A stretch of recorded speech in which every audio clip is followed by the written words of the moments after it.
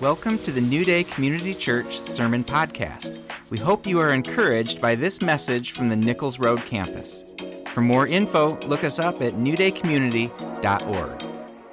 Good morning, everyone. As Kathy said, we're beginning the arc of the Bible, and it's A-R-C as in the ark, not the ark as in a boat, which is the overview of the whole story in 8 weeks. So please be interceding because I don't know how I'm going to do this.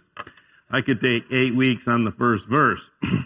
But this is basically a 30,000 feet view of the story to give you kind of a big picture. And I was encouraged that several people in the church have taken up the Bible challenge of reading the whole Bible in 30 days. Or perhaps you've decided to read through the scripture in a year this year. And it's important to get that overview of scripture. And that's what we're going to be doing over these next few weeks. My wife and I, Kathy, have recently started watching a TV show called WandaVision. Anyone familiar with that?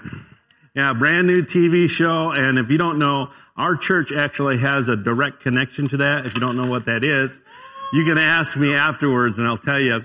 But, it's a new TV show. And at the beginning of the TV show, I didn't know what it had anything to do about, but the opening scenes and the credits actually is a montage of scenes from all of the Marvel movies. And so you see Captain America and the Machine Guy, Iron Man, right? And the little rodent from the Guardian of the Galaxies. Oh, he's a raccoon. He's not a rodent. And so all of those are flying by, and it's in color, and it's loud music and everything, and then boom, it's black and white. And it actually, so the first episode was called Filmed in Front of a Live Audience, and I thought, wow. Like, I remember when TV shows were filmed in front of a live audience. I had forgotten that ever happened. It was so long ago, I'm like, they're really being authentic. And so the show starts out, that opening sequence actually gives you a lot of information. And we knew that it was set in the Marvel universe, right? But we didn't know much else about it. But we knew that it took place within that universe, even though those first few episodes didn't seem to have anything to do with that universe. But we began to see clues, little symbols, or the term Hydra. And so we're getting an idea of the placement of this story within the greater story of the Marvel universe. And in a similar way, Genesis starts out that way. And today we're going to be talking about just the creation story, Genesis 1 and 2. And like the introduction of any good story, the Bible begins with setting the scene and introducing some of the main characters. Nearly every major theological issue can be found in the first few chapters of Genesis. Really.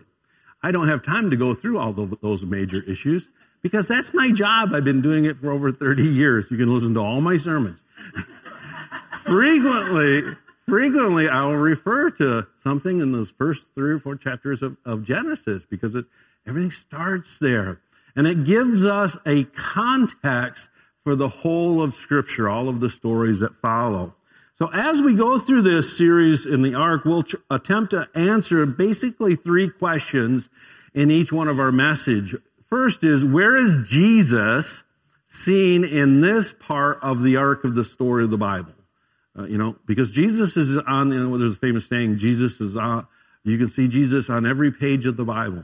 If you know how to read Scripture, Jesus is throughout the whole book. And then the second question is, what does this part of the story mean for me or for us today? I mean, how does it apply? And that gets a little more complicated in some of the Old Testament stories. And then finally, what should we do in application of this in our lives today? And so if we don't walk away with an application, then it's just a waste of time. If we don't apply what we learn from Scripture, we just become better Pharisees.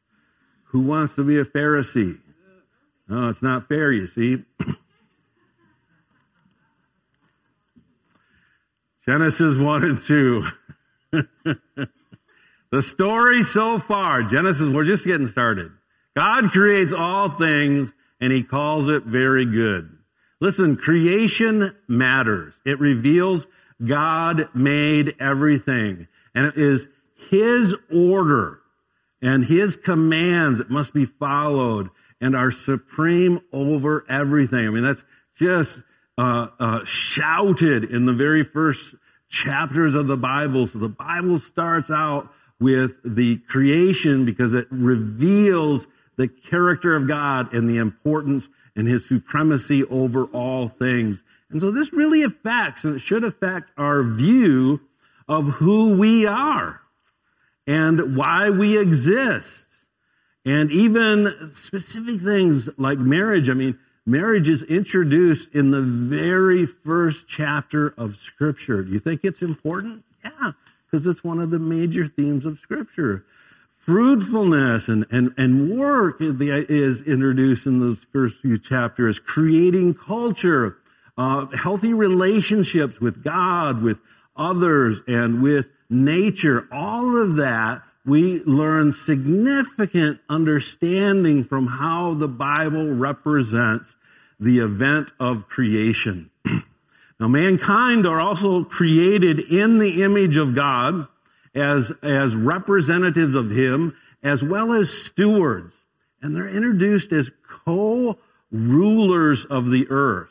This is, again, very, very significant theological truths, because in the story of creation, we find ourselves. We find people, all right? And we can find ourselves in God's story. There's lots of stories. Most stories, you may can relate to in some way, but here, humanity, mankind, the descendants of Adam and Eve, are a vital part of the story. We're not just bystanders. We're not just audience. This is something we are active in, and this really contrasts with a lot of the worldviews that were popular when the Bible was written, but all throughout the ages and including our day, and we'll get to that in a few minutes. The Genesis story of creation also reveals that mankind has an active role, that we are active in God's creation. We are God's people, and we have something to do in our point of history. Each segment of the arc of the Bible includes people making a difference when they respond to the words and the nature of God, and that includes right up to today in our own lives. So Genesis, some general ideas and truths that we need to know to understand Genesis. It was written by Moses after he led the people out of slavery in Egypt. But everything that happens in the book of Genesis happened before Moses was born. Have you ever thought of that? And the beginning of Exodus begins with the birth of Moses. So how could he write about something when he wasn't there? Well, the stories in Genesis are based on oral traditions that were passed on through generations all the way back to Adam and Eve. And remember that, and if you read through Genesis, the first many generations of mankind, people would live 700, 800, 900 years.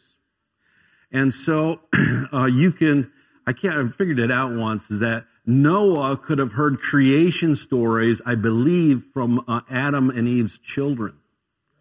Okay? Because there's that overlap.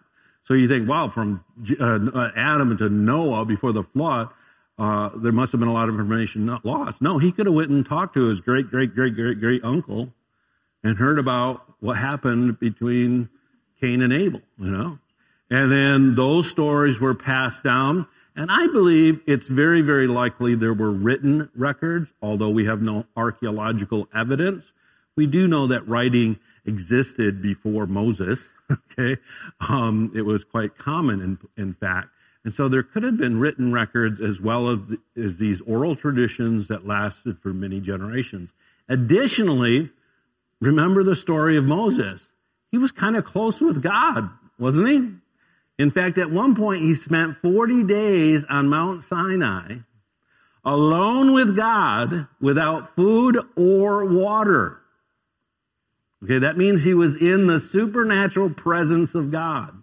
With God, a day is as 10,000 years. I believe that time on the mountain when Moses was in the presence of God probably felt like an eternity. And who knows how much information God was able to reveal to Moses. Why? Because he was using Moses to create not only the nation of Israel, but to put in record his word that would be passed down through the generations, which we still use today. And so I think Moses got a good schooling, all right? And certainly we know it tells that God revealed to Moses the law, and that's not only the Ten Commandments, but all of the law, the plans for the tabernacle. He taught him how to structure the nation of Israel, and it most likely included information about the origin of the earth. And so Moses received direct revelation. He had oral history, and he had access to other information to clearly record an accurate representation of what happened. I do believe, by the way, that creation happened exactly the way it depicts in the Bible. But I believe that the depiction is more in the realm of poetry, rather than, it certainly is not scientific. All right? Because within 3 pages of the Bible, it talks about the creation of the whole universe. I know recipes for meals that are longer. All right? So, we need to understand the purpose for which it was written. Is it accurate? Absolutely. Is it scientifically accurate? Its purpose was not to answer scientific questions. All right? It was written to the Israelites as they were leaving 400 years. Think about it. 400 years of living in a pagan society in Egypt. And by this time, they had become slaves. What happened 400 years ago? What happened 400 years ago? The Revolution? American Revolution? No, it was like 260 years ago. 400 years ago. It was just after the Reformation. The things in, America had been discovered, right? Yeah, but barely. All right? So think of it.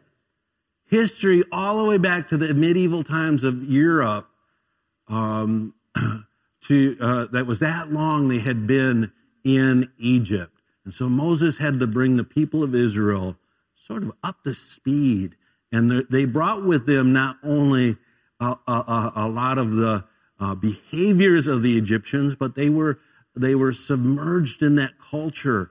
And so Moses and God, through Scripture and the revelation and the process of creating the nation, uses God's word to clarify what truth was. So Genesis 1 and 2 are actually a very carefully written argument against other creation myths that were very, very common in Egypt and the Near Eastern world.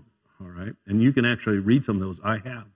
Moses led the Israelites out of Egypt, revealing God as their great deliverer. We've heard, we'll get to the story actually in a few weeks. Through mighty signs and wonders, right?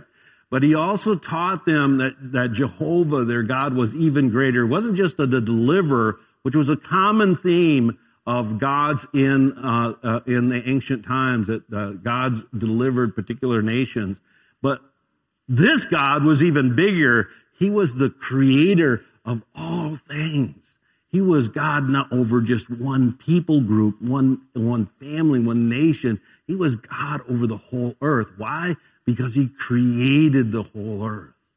And this is something that is extremely important. And the Bible begins with this because it's important in order to understand everything else that comes afterwards. Again, Genesis doesn't answer all of our questions. It's a book about theology, not geology. If anyone wants to convince you otherwise, don't buy their book. You can listen to their ideas, think about it, but understand Genesis was written to give us theological truths, to understand who God is and what God's purposes are and who we are. And chapters 1 and 2, this is again, surprises me how many Christians don't know this. There are actually 2 creation accounts in Genesis. There's not one creation account. There are 2 creation accounts in Genesis. Chapter 1 and then chapter 2, starting in verse 4 forward, are 2 separate accounts. They overlap. In chapter 1, mankind, male and female, are created last on the 6th day. That's what everyone's familiar with, right? But if you read chapter 2, it starts out in verse 4. It says, "This is the history of the heavens and the earth when they were created in the day the Lord made the heavens and the earth." And this word, the day, is singular.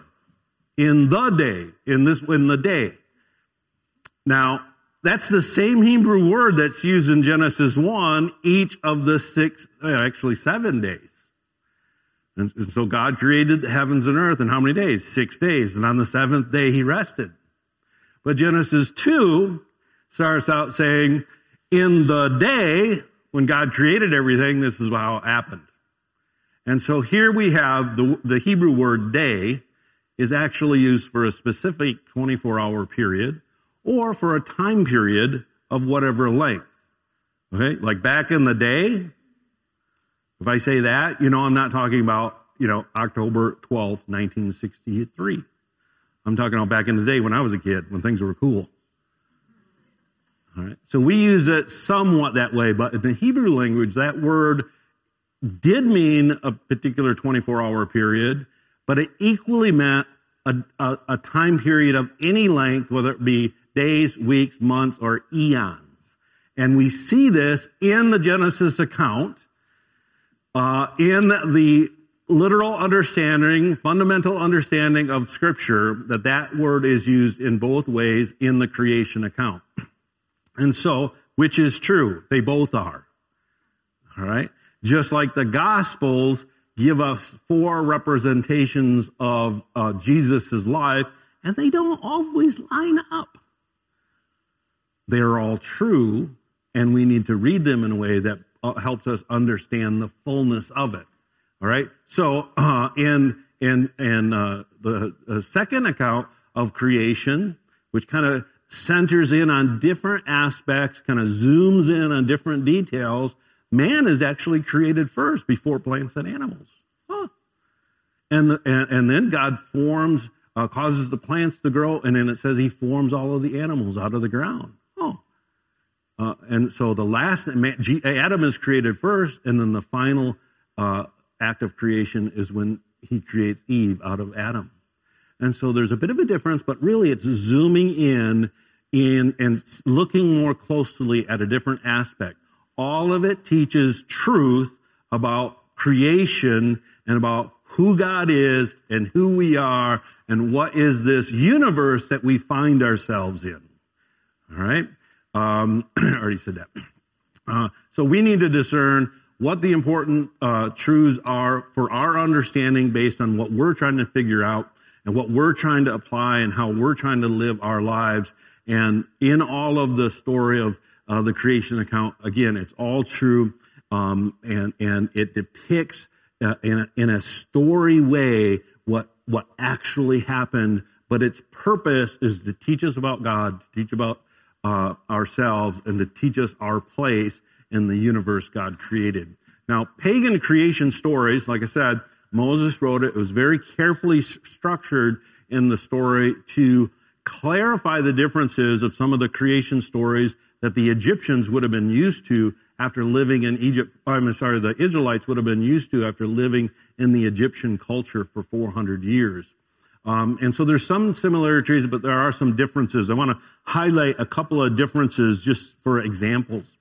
In Genesis 1:6, it says, God made 2 great lights, the greater light to govern the day and the lesser light to govern the night. And he also made the stars. Isn't that great? It's like, oh yeah, and all those stars. Of course, now, because we have telescopes and physicists that spend their whole life, I know a young man, and that's what he is. He's an astrophysicist. And man, whenever I'm with him, I can understand what he's talking about for about 3 sentences. And then he loses me completely. Like, he literally studies the stars and how that all works. And so we have so much scientific knowledge. But for God, it was just an add-on. Yeah, let's fill the sky with stars. All right? It doesn't explain how he did it, but it's totally true. Hebrew had words for sun and moon, but they didn't. But for an intentional reason, God didn't inspire Moses to use those Hebrew words when he recorded the Genesis account of creation. Why? Because in nearly all of the creation myths in Near Eastern ancient days, the moon and the sun were actually deities. They were gods that were worshipped. And so by just saying the word sun, well, that was the name of a god. And moon was the name of a competing god. And so it actually didn't use those words to clarify the difference that the Genesis account, these were just objects created and placed in the sky for a purpose, all right, to give heat and light to those living on the earth. The attention, the focus was on this creator. That life, the God we worship wasn't the sun.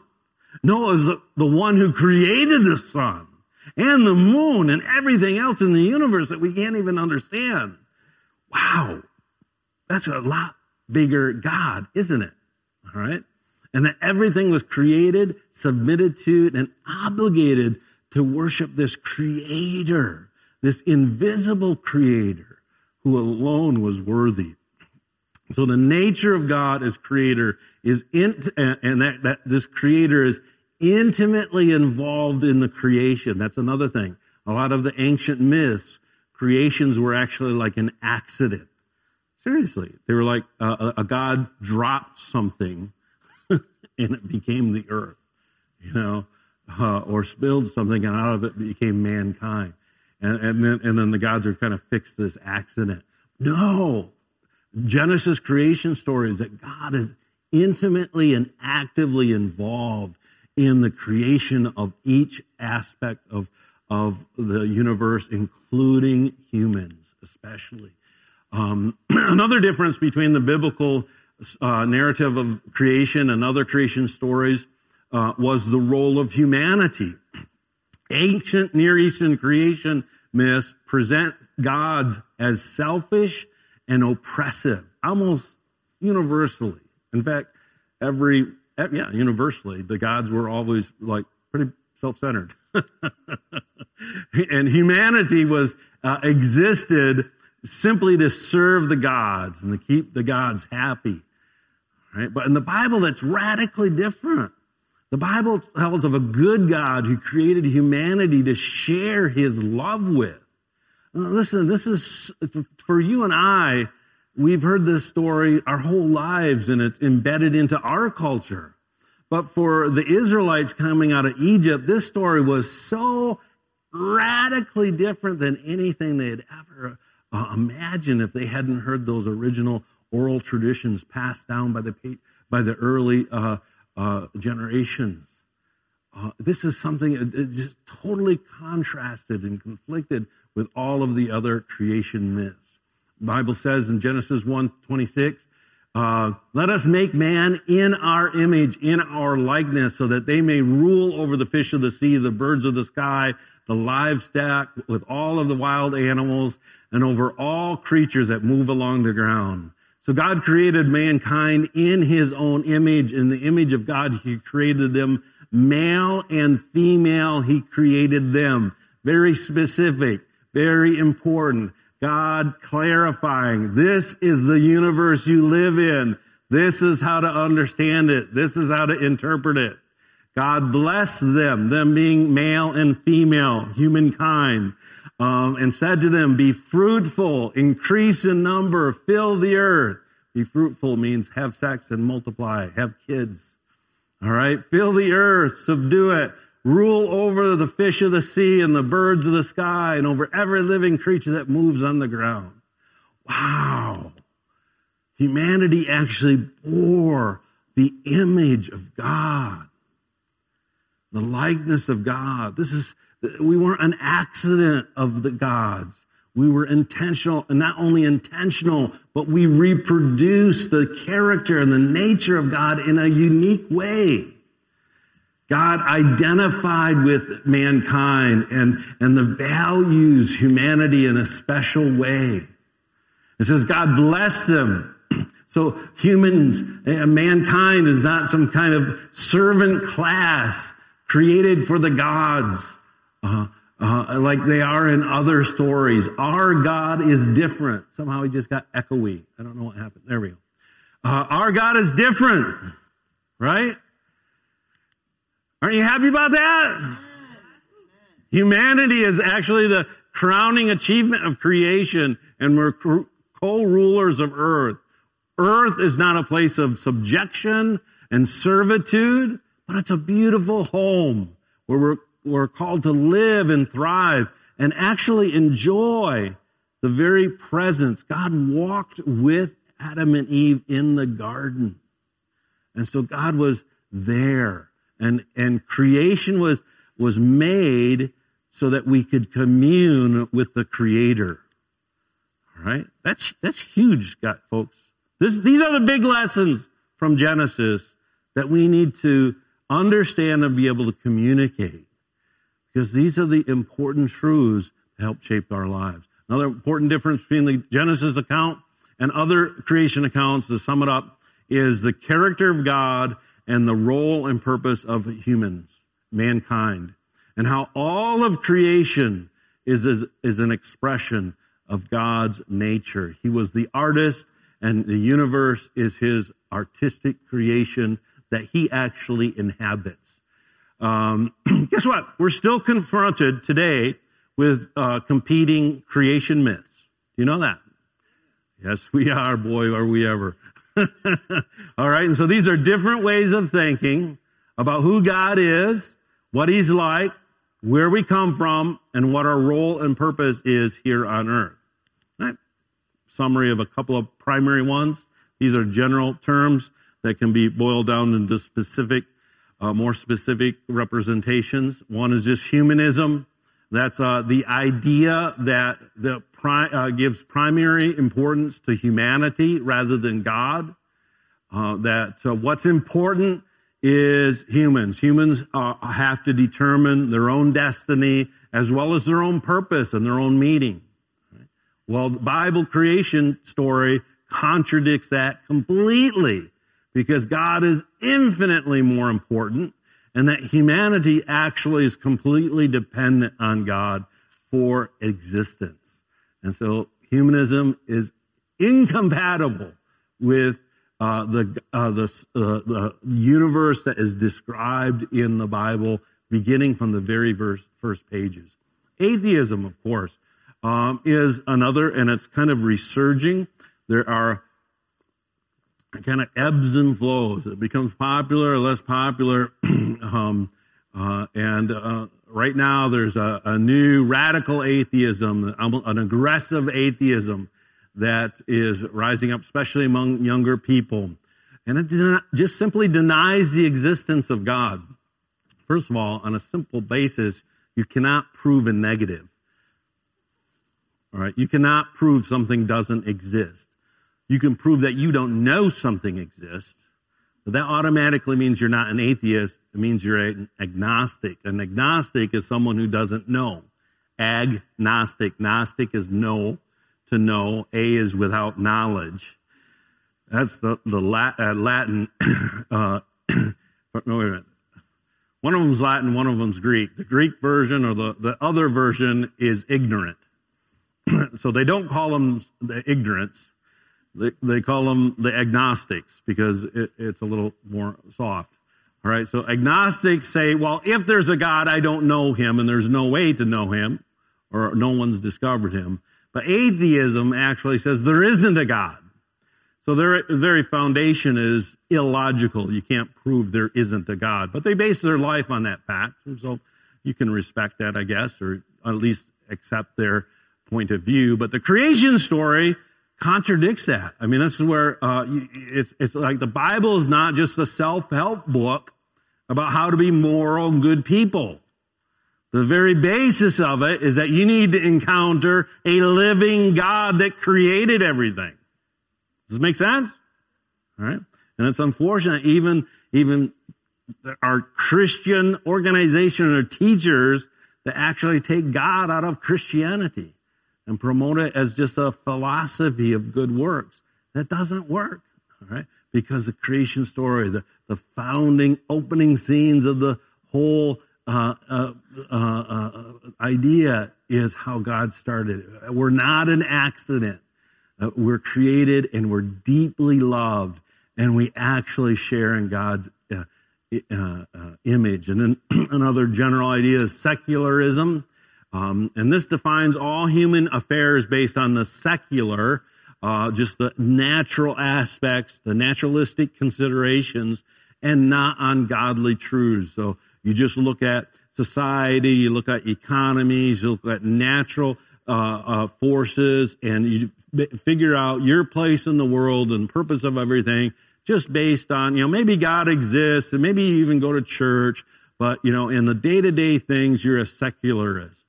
But the Bible account teaches us that we can't separate the secular from the sacred. Creation was an expression of the sacred.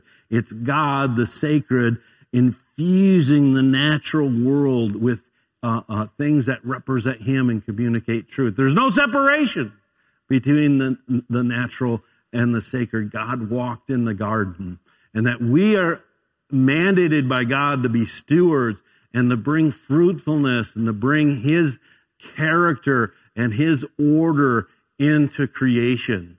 And so secularism cannot exist. You can't be a Christian secularist if you understand what Christian means, if you understand what secularism means. All right, you have to understand, that's a different creation myth. Atheism is a different creation myth. In the same way that the Egyptians came out having to say, wait a minute, the sun's not the God we worship? That's what all the Egyptians worship? No, we don't worship the sun god. Oh, what? And so in the same way, we find our footing and our place in the universe by understanding the important issues of creation. Of course, there's a lot of other isms. We could spend a whole series on going through all of the isms that are contrary to Christianity. The big idea is that creation teaches us that God's the great creator. He alone is the one worthy to worship. And in relationship with him is the one that we find fulfillment. Got to get through my 3 questions. Going to try to do this quickly. What does this part of the story mean to you and I today? Hopefully you've already kind of heard a few things, a lot of it. I think it has as much meaning to you and I as it did to the original ones who heard it, the Israelites, as they came out of Egypt, and those who had heard the oral traditions previously. It gives us an origin story, where we came from, and it helps us understand how we fit into the universe. We might be like, the people on WandaVision. They don't understand everything that's going on. When we're watching it, I don't understand how it all fits together, but I know it's within the universe, all right, of that storyline. In the same way, we don't know everything that's going on. We don't know how everything fits together. But you know what? I know God created everything. I know God is good, and I know God loves us, and I know that God has called me to represent him and to be an image bearer. Oh, that changes everything. It helps me know how to fit in the universe. And it reveals the purpose and the person of our Creator, of God. It gives us meaning to life. It equips us to understand the world and know how to respond to other viewpoints, other world views in a way that hopefully communicates the important truths of Scripture. All right, if you understand this worldview, listen, you can argue in a sense or communicate the important aspects of who God is and who we are in relationship to Him, and that we have a vital part. We have significance. You have significance. Every man, woman, and child on planet Earth has significance. What can we do to apply this in our lives today? So what practical thing can you do to honor God through creation or to demonstrate His faithfulness or to demonstrate your faithfulness as a steward of being a man or a woman assigned by God to be a caretaker, to rule earth and to demonstrate His character? Maybe you can clean up something that's fallen into decay, or maybe you can rescue an animal or donate to a animal shelter. I just came, Mark and I were talking on the phone, or actually, I think we were chatting. I can't remember. We were communicating in some manner. We're like, what are some practical things? And I was like, you know what? Anything that you do that cares for creation, you are stepping into that mandate that God gave Adam and Eve. All right? So whether it's cleaning up something or caring for an animal or doing something, that's a good thing. Or make a list of specific things in creation that you've experienced, and then thank God aloud for those things. Thank you, Lord, for this wonderful snow. Amen. I'm glad we went most of the winter without it. But you know, it's pretty. I do like it. Where is Jesus revealed in this part of the story? Going to finish with this. He's not named, but Jesus is present. It says, in the beginning, God created the heavens and the earth. The earth was without form and void, and darkness was on the face of the earth. And the Spirit of God, we have God, then we have the Spirit of God was hovering over the face of the waters, and then God spoke, let there be light, and there was light. And in that we see the three persons, the three expressions of the Trinity. The Father was active in willing everything into existence. Jesus, the Word of God, was active in speaking as the spoken expression of God's will, speaking each part of creation into existence. And in Colossians it says, through Him and for Him, through Him being through Jesus and for Jesus. And the Spirit was present, hovering over God's the earth as God's Word formed God's will into reality.